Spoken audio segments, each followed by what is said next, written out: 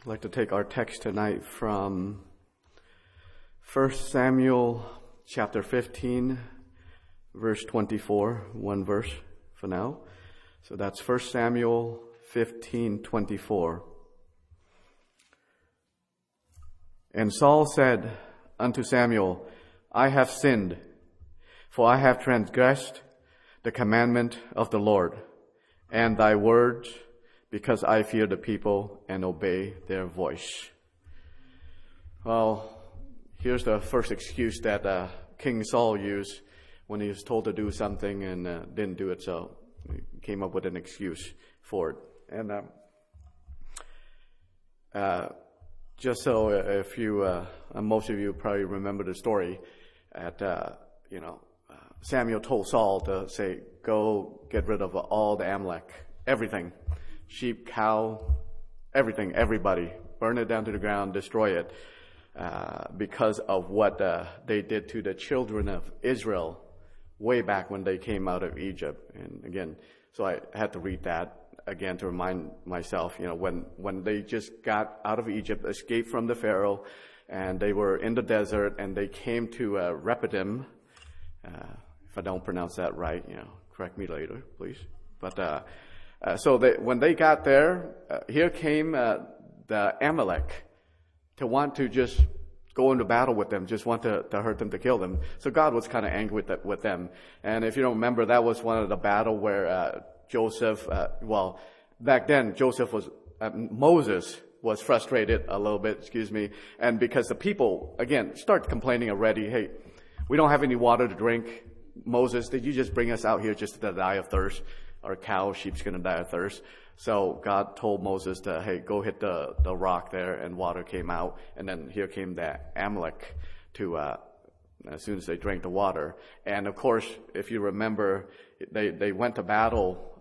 The Amalek came and went to battle with them. And when this was the part I like the story where Moses, he stood up. They stood on the hill with Aaron and Hur, and then Joshua went into the battle on the battlefield there. And every time when Moses raised his hand up, they would win. The battle would sway their way. But when he get tired, his hand is down, they would lose. So Ben and Aaron, Hur and Aaron, decided to bring a rock to have him sit down, and they have him sit down and hold their hand, and they won the battle and defeated the Amalek for that. So God didn't forget that for what those people did to, God just took them out of a hardship, of slavery and all that, and here they come.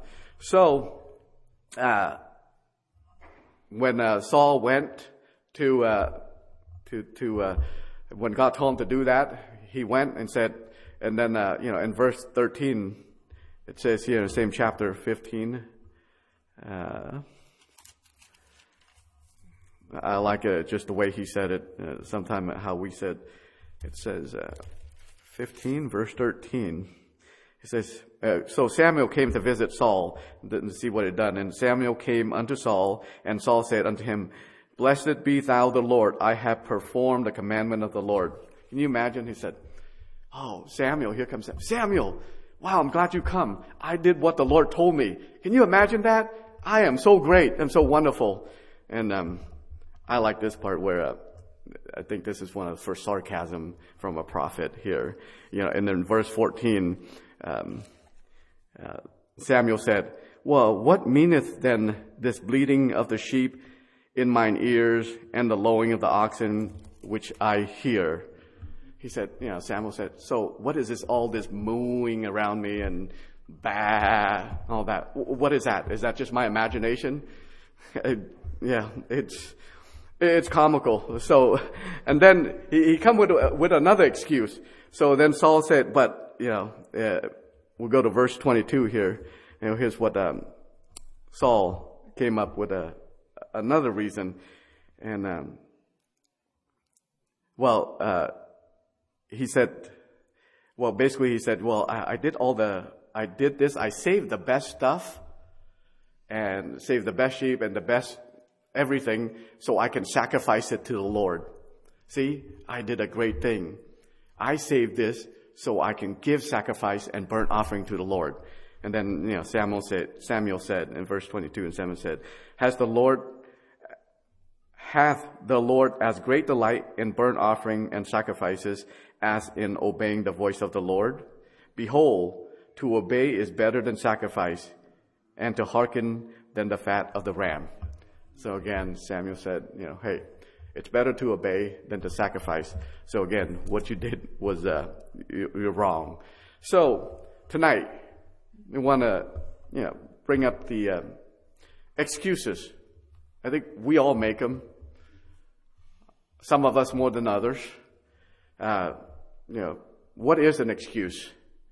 I looked it up. It says, basically an excuse is seek to defend or justify, or a reason or an explanation put forward to defend a fault or an offense, or to defend yourself, what you did wrong or a mistake you did.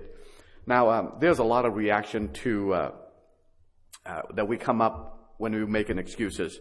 I think a lot of time, the first one that we do, or that most of us come up with, is when we make a mistake and when we do something wrong, who can guess? We blame the other person, right? In my household it is, anyway. If something goes wrong or something happened, it's the other person. It's never yourself. Well, he did it, or she did it, or same thing with, it's not anything new. It's from the beginning of time. It's since in the garden. Look, when God came to Adam, said, hey, Adam, what have you done? He said, well, it's the woman that you gave me. It's her fault. Right? And of course, God went to Eve, and Eve said, the devil made me do it. So again, it started from back then. So, I understand all of us are sometimes make mistake or in certain situation, but what excuse can we come up or, present itself to make? We can't say as Christian, as follower of Jesus Christ, I believe most of us here have been, saved for a long, long time and been in the gospel for a long time. We can't use that excuse anymore to say, the devil made me do it. Right? We can't. The devil can't make us do anything that we don't want to do, because Jesus Christ gave us power to overcome anything that we want. God will always give us a way out of any situation and in every situation. I've been through a lot of situations. God always given me a way out when I choose to walk that way and not the path of that lead me to destruction. So again, the first one, yes, we blame other. Another one is that we think that we're not good enough. Right? I don't believe that as Christian, as my own testimony. I truly believe that we are all, it says so in the Bible. Doesn't matter what I says. It says so in the Bible that we are made from the image of God. God created in His own image. And God has a plan for us. Each and every one of you. It doesn't matter what you're going through right now. I'm still marveled just driving on the way here when I was thinking about that God has a plan for each and every one of us. For me, look at an example. I'll give a recap of my life real quick. Growing up, born in Cambodia, between 7, 8, I don't know how old I was. Never celebrated birthday when we were running through the jungle and trying to survive. It just every day leaving home at night, we would, hide in bushes or caves or in river and stuff like that, trying, to get away from the Khmer Rouge, from being hunted down or killed or executed or whatever. Eat for whatever we can find, go through starvation, and all that. And just to be here, Brother Art's not here, we can say I survived the Philippines too. But think about the Philippines. When we were there, see, God was working in my life because I was able to watch there. I remember watching a movie about Jesus, that movie where, Jesus was born and He died on the cross. I always remember back to that. I didn't understand English much back then, but I saw the picture. Jesus Christ, died on that cross, and then they show Him rose again, and went up to heaven. Even there, that's the first time I encountered what, Jesus was working in my life and my family life already. And then able to come to America, Tacoma, and, living in certain condition. Somebody invited us to Sunday school, be able to come to Sunday school over and over, and then be able to come to church, and was able to learn more about Christ and who the true God is and what He done for me or for my family, for all of us. I mean, that story alone, that's just amazing to me to be able to survive that. Again, we weren't, even just looking back in my teenage year, we lived by, maybe 3-4 miles away from the church. One of the most dangerous neighborhood in Tacoma. I mean, back then that was like the 4th worst crime in America after Los Angeles, Chicago, and New York, Tacoma, because of the gang, the Blood and the Crips there. Every night you would hear gunshot. That's just part of the norm. And the helicopter nonstop coming to the hospitals, because St. Joseph there was maybe 10 blocks away from our apartments. When we play outside, when we hear gunshot, we just get down on the ground. That's just part of the game.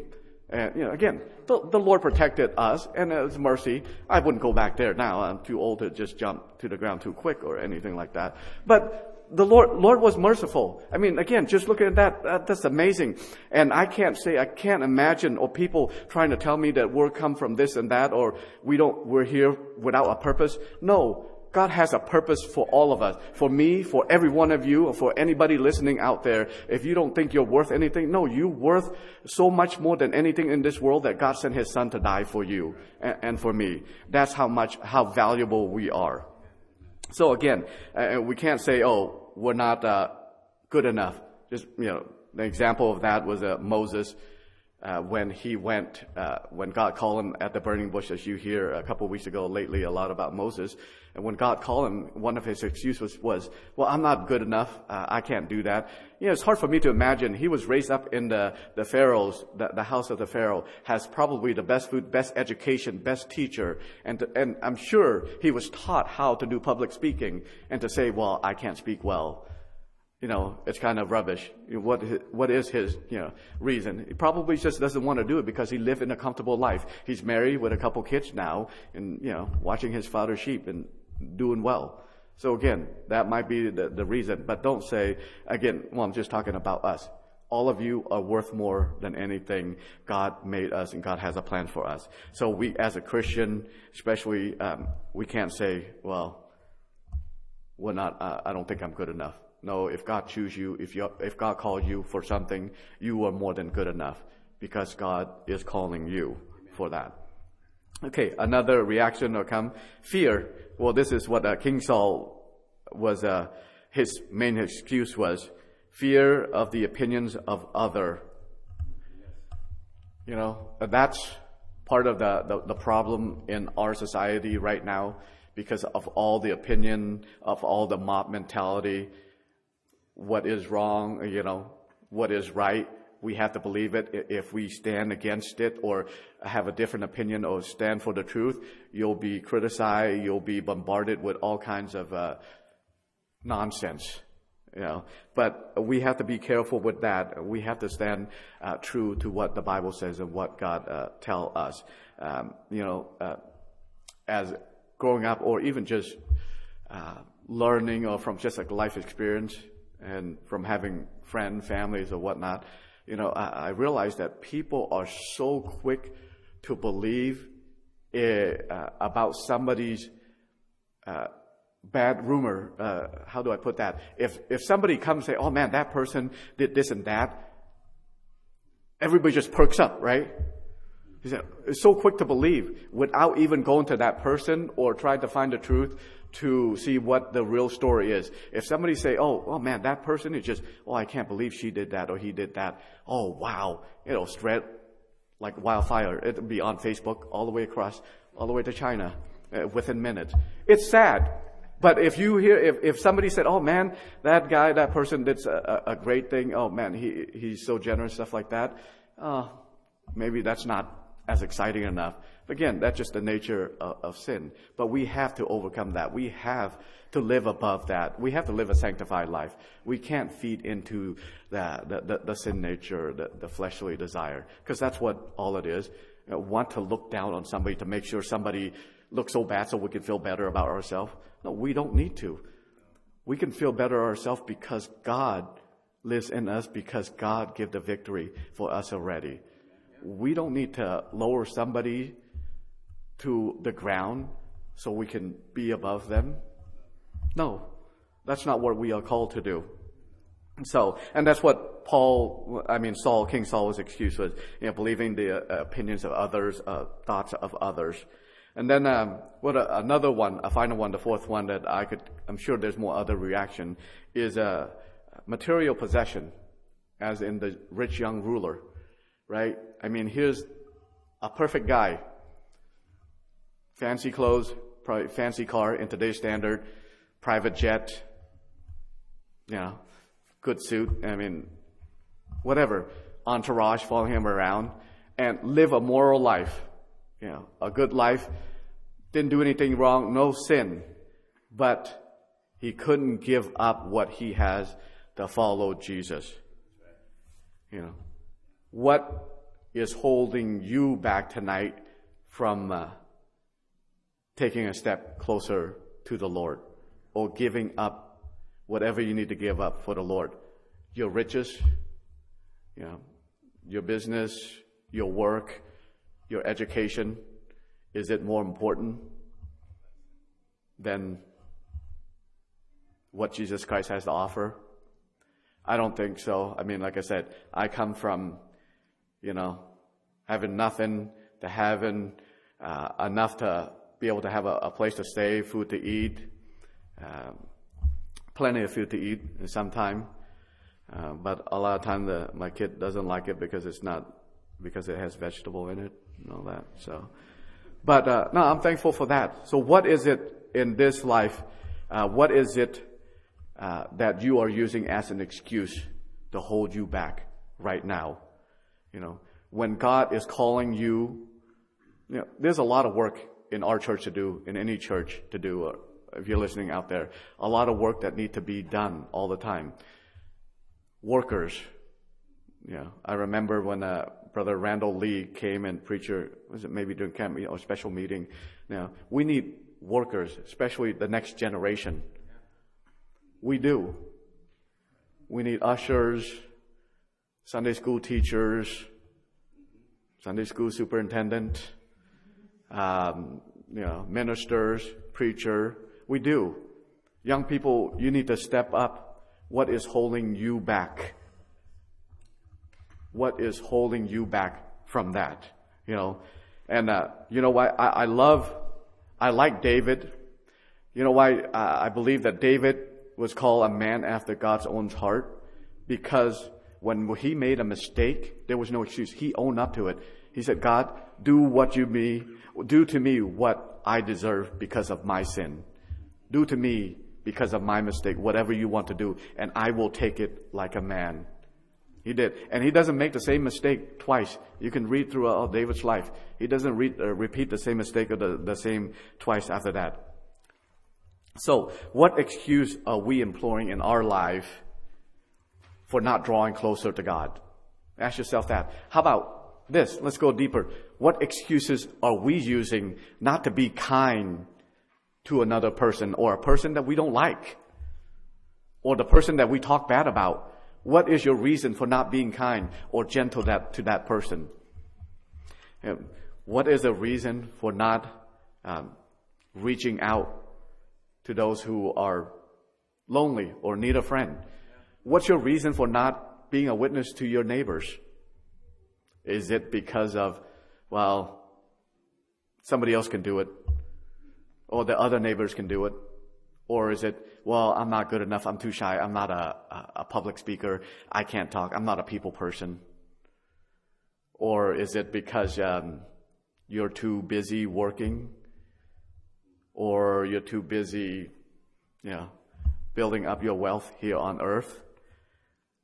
Or you're afraid that what other might think of you if you being kinder or being a witness to somebody around you, or to show love to another person. You might think that, your cool group is that, oh man, I can't believe that's just a brown nose or something like that. Oh, why is that person trying to be a goody two-shoe?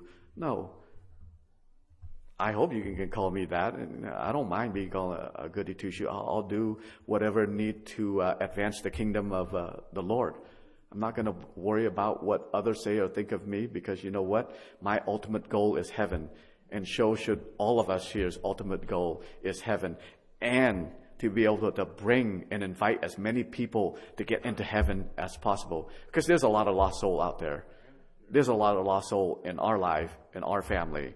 So again, that song Ransom came up with that they've been singing in the primary department when I was in there too. Some of the excuse that that song, I cannot come to the banquet.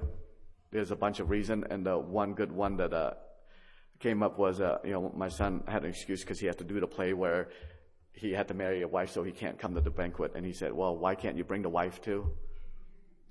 I never thought of that. Yeah.